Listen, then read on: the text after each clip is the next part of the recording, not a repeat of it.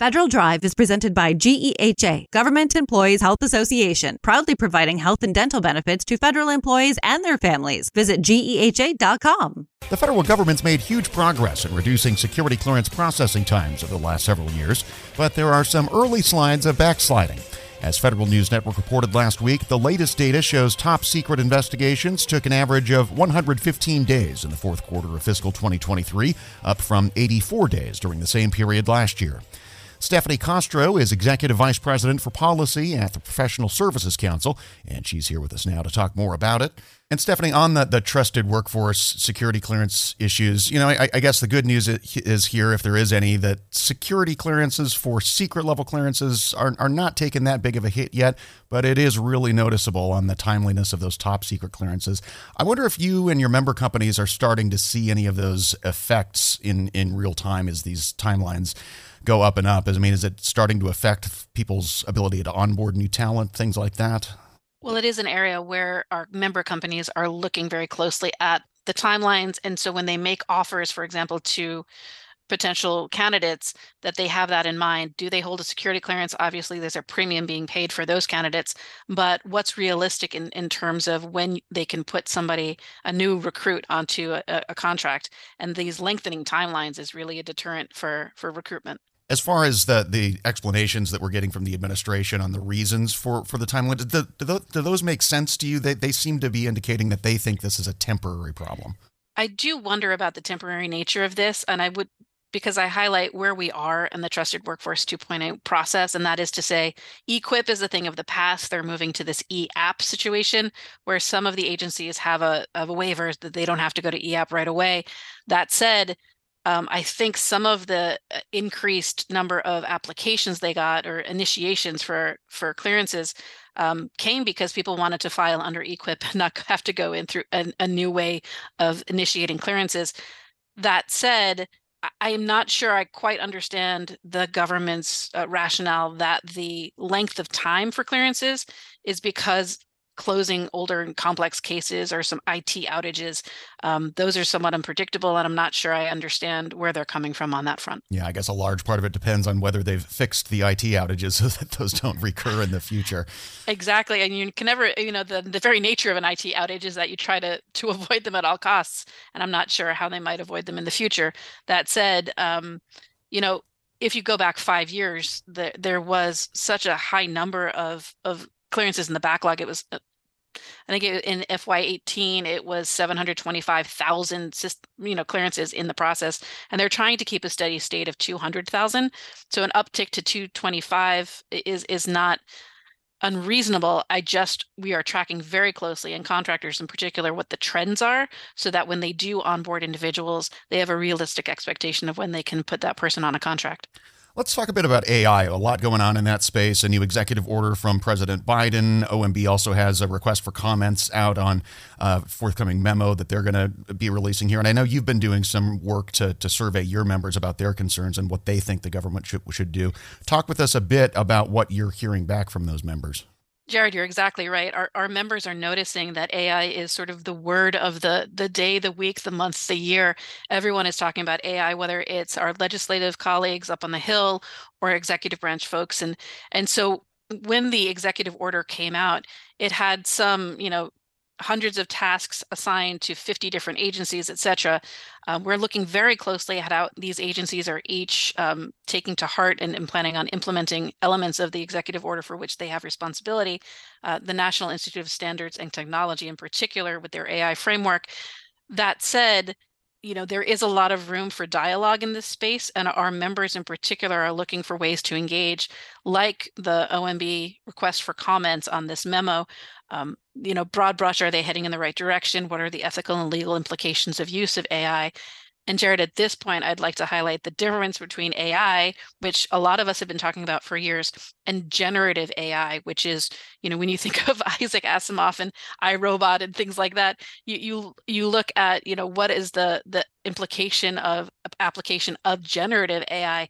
And I think that's an area where our members are really wondering what's the future here.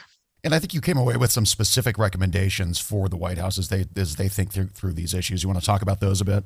Of course, I appreciate the opportunity. We at PSC have a very active AI working group, and we are putting out a series of white papers. One of them just was released a couple weeks ago, and we sent it to the agencies, we sent it to the Hill, and it was specifically on the use of artificial intelligence and generative artificial intelligence in federal contracting. One of the areas that contractors are closely watching is the area of use of AI in market research, in contracting officers applying it potentially to the evaluation of proposals, et cetera. So we came up with 6 different recommendations for how the government should think about AI in this space, looking for opportunities to learn and experiment, obviously, because this is a new system or a new tool that contracting officers might want to use. And of course, the perennial design security into AI, how can they protect information, et cetera, on the contracting officer level. But first and foremost, one of our recommendations talks about standardizing AI terminology and using best practices. And we're suggesting that, as I mentioned earlier, market research is a really great place to start using AI in federal contracting to see what's in the realm of the possible. And it's a relatively low risk, as opposed to jumping to AI in proposal evaluation, which we think needs to be carefully thought through before that becomes a reality. It's hard enough for human beings to perfectly follow the FAR. I can't imagine what happens when ChatGPT starts getting in there. It would be a bit of a minefield, it seems like, at this point. I think so. I think, what the phrase we use in our paper is to experiment with AI tools in market research, because that's what it is. And if you go to my father, he often says they call it practicing law and practicing medicine for a reason. No one's got it quite right yet. We can say that we practice AI because no one's got it quite right yet. And as we move forward, I think the low-hanging fruit, or the easiest way to see if it's going okay in federal procurement, is in market research. Before you go, I wanted to talk a bit about the appropriations process, such as it is. We continue to not see very many hopeful signs that the House and Senate are going to converge on anything. If anything, they seem to be getting further apart as we move toward these latest deadlines. What are you seeing out there? What are you watching for? There are a few things that we're watching for, and thank you, Jared, it's always about appropriations in DC, right? So where are we in the process? And months ago, several people were saying, buckle up for 18 months of continuing resolution, because this is a difficult situation that we're facing. With newly installed Speaker Johnson, he has a vision of getting individual bills across the finish line. There are a couple that we're watching very closely, and that are tremendous sticking points in this process. And I'll bring your attention to 2 of them. One is the agriculture bill, and one is the transportation, housing, urban development bill. Right now, the House is looking at cutting ag about 30% from its FY23 levels, and THUD, as we'll call it, about 25%. The Senate seems to think that, the FY23 level is just about right. So this is an area where, if those bills can't get across the finish line, I wonder whether the White House, and we're looking for signs about how the president feels about this, would he allow other bills to be passed, but not the ones that are hugely contentious for full year appropriations. So I had a discussion with folks who wanted to talk about, could the defense bill and the DHS bills get across the finish line when ag and THUD were being held up? I'm not sure the White House would agree to that.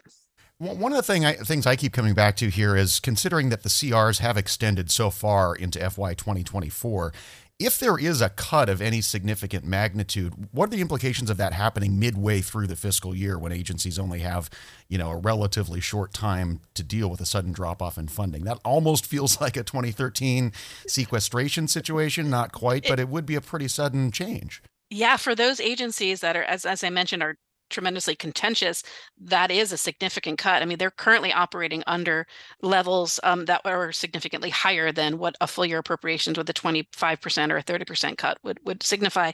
And of course, we always know that those cuts come out of contracts. It's not like they're going to lay off civilians or military personnel or make them take a pay cut. I'm not advocating for that by any means, but I would say, a lot of these things really come down to contracts, and we'll be the canaries in the coal mine when it comes to that. We'd love to avoid that situation where, a sequester is in place, or significant cuts for agencies are in place. But the time will tell. And I hope to get more clarity out of either the House, the Senate, or the White House as we move forward to that January 19th deadline for these agencies. All right. Stephanie Castro, Executive Vice President for Policy at the Professional Services Council. Thanks as always, Stephanie. Thanks, Jared. And you can find this interview at federalnewsnetwork.com/Federal Drive. Leadership today, especially within the federal workforce, is being tested more than ever before. As the Cybersecurity and Infrastructure Security Agency's Chief People Officer, Elizabeth Comstetter sees a focus on people as absolutely crucial to her leadership style. Comstetter joined Shane Canfield, WEPA CEO, to reflect on her years of experience leading in the federal human capital space. Hello, and welcome to the Lessons in Leadership podcast. I'm your host, Shane Canfield, CEO of WEPA. Today I'm joined by Dr. Elizabeth Comstetter, Chief People Officer at the Cybersecurity and Infrastructure Security Agency. Elizabeth, welcome. Thank you. Great to be here. In your current position at CISA, one of your responsibilities is ensuring a people-first culture. Explain what that is, and what's the role of leadership in creating and shaping that culture? Yes, at CISA, really paramount to our culture is a people-first driven aspect, so that we are really looking at how do we accomplish our mission through our people. And in order to do that, we really value our people. We want them to feel empowered and supported and respected, and also that their managers care about them. So well-being is important. Psychological safety in the workplace is important, so that all voices and ideas are heard. So I like to call it our North Star. Having a people-first culture really starts with the people in order to get our incredibly difficult mission accomplished.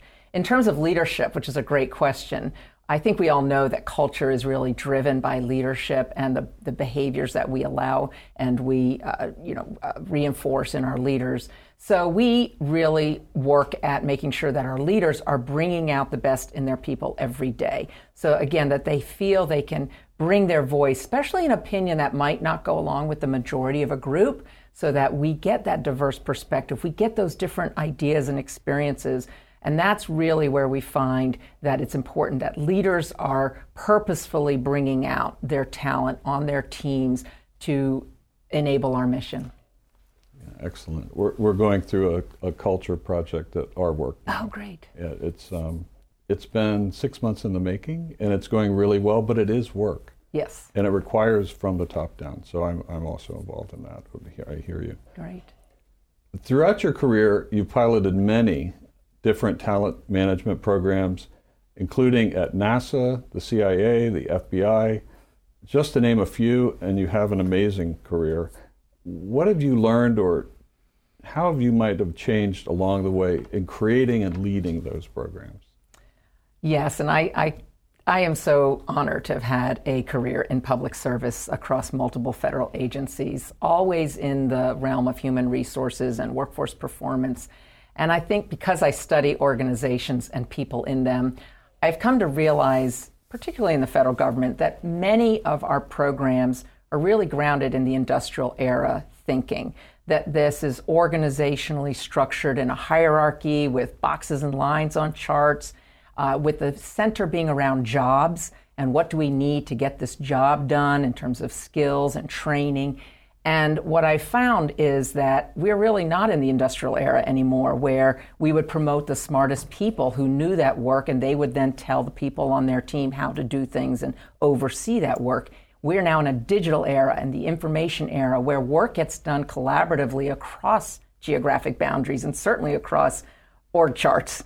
So we like to call it networks or hierarchies, and we really need to, again, unleash people so they can find those other people who are working on similar problems or have the right ideas. And so I really like to think of our work now in the talent programs being human-centered. It's more about the user and the experience than about the rules and regulations. So although we have to have rules and regulations, certainly in human resources, is that person experiencing what they need and getting what they need for their role at that time? So not so much on the job, but on the person. So for example, we're recruiting.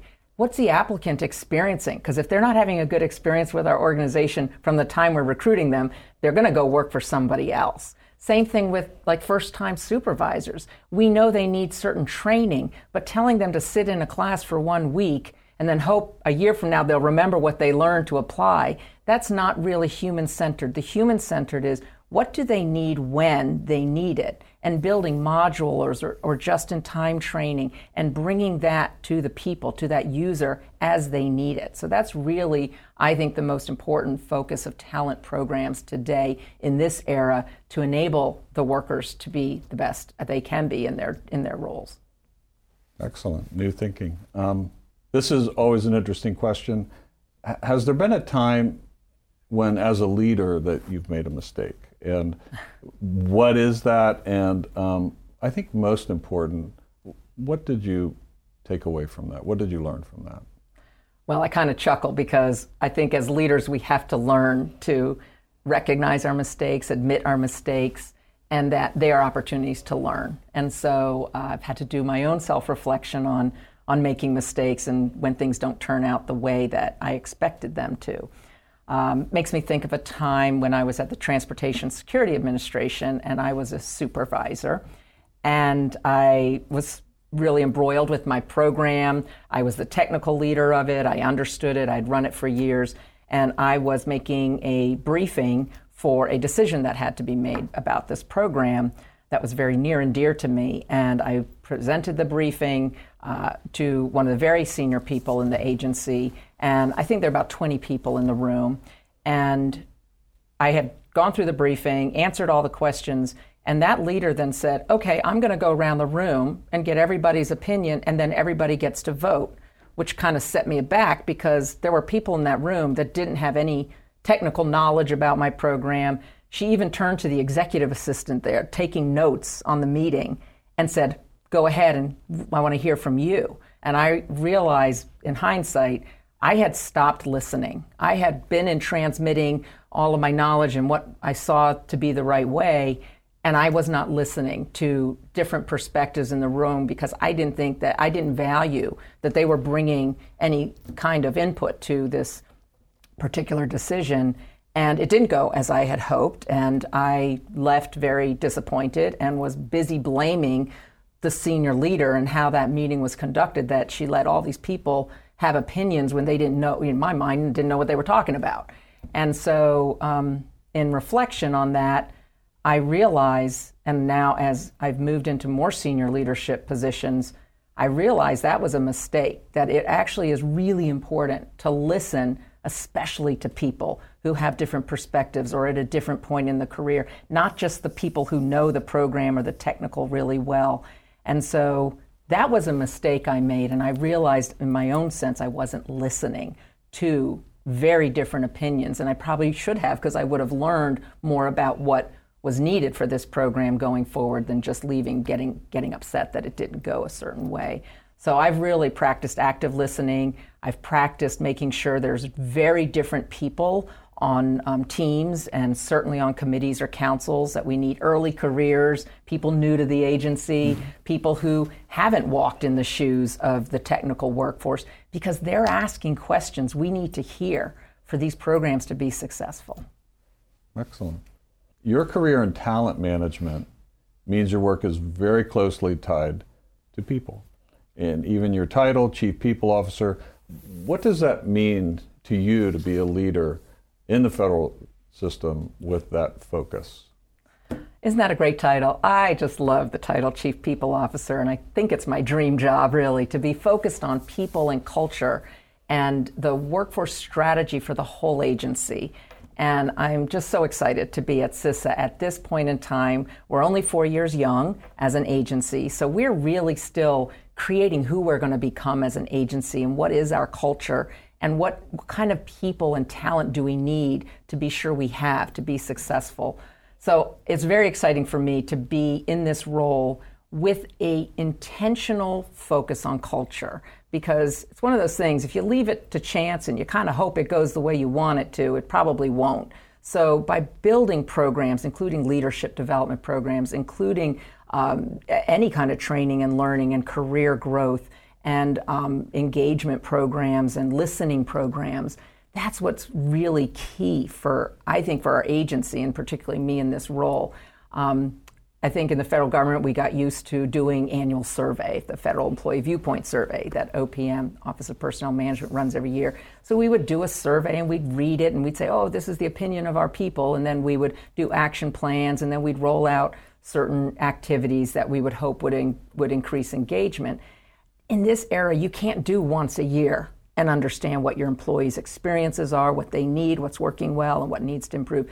We need active, ongoing listening programs. So one of the things we're doing at CISA is having more pulse surveys, having more focus groups and what we call sensing sessions, expecting our leaders to have office hours where anybody can come and just talk about what's going well, what do they need, how are things going, because we feel like it is an ongoing need to hear from our people. And I think in this role and over the years of serving, I've also realized there's never a one-size-fits-all. You know, we think certain people need certain things at certain times in their career. There's no one-size-fits-all. Neither can we also customize everything to every individual. So there's got to be a sweet spot in building really great talent programs, but also, like I said, thinking about, can we do this in modules? Can we make it a menu? Can we do it just in time as people need it so they can practice the new skill or knowledge in their role? So I think we have such great opportunity, again, with the technology that enables us to really focus on how we connect people with their work and their team to get things done in very new ways. This is always an interesting question.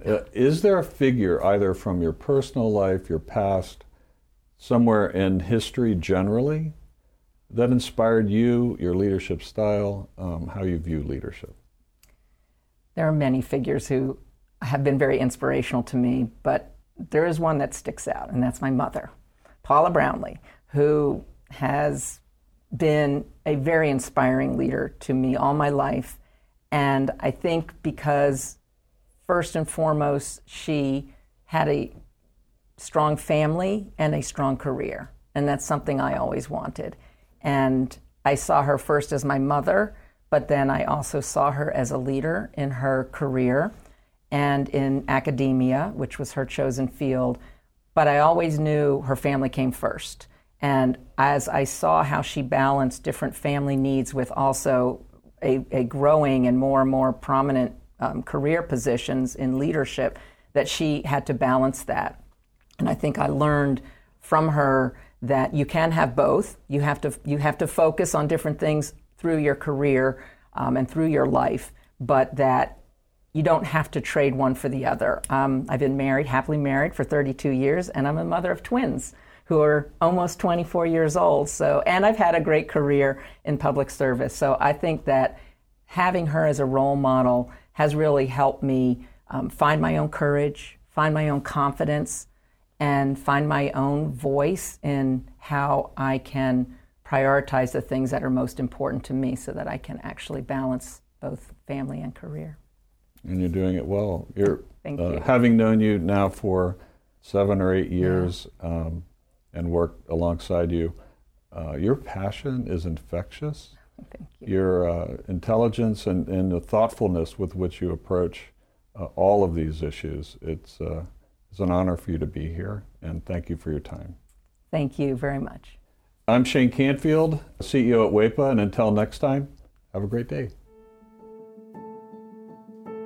Find the full podcast and future episodes of Lessons in Leadership on the Federal News Network app and anywhere you enjoy your podcasts.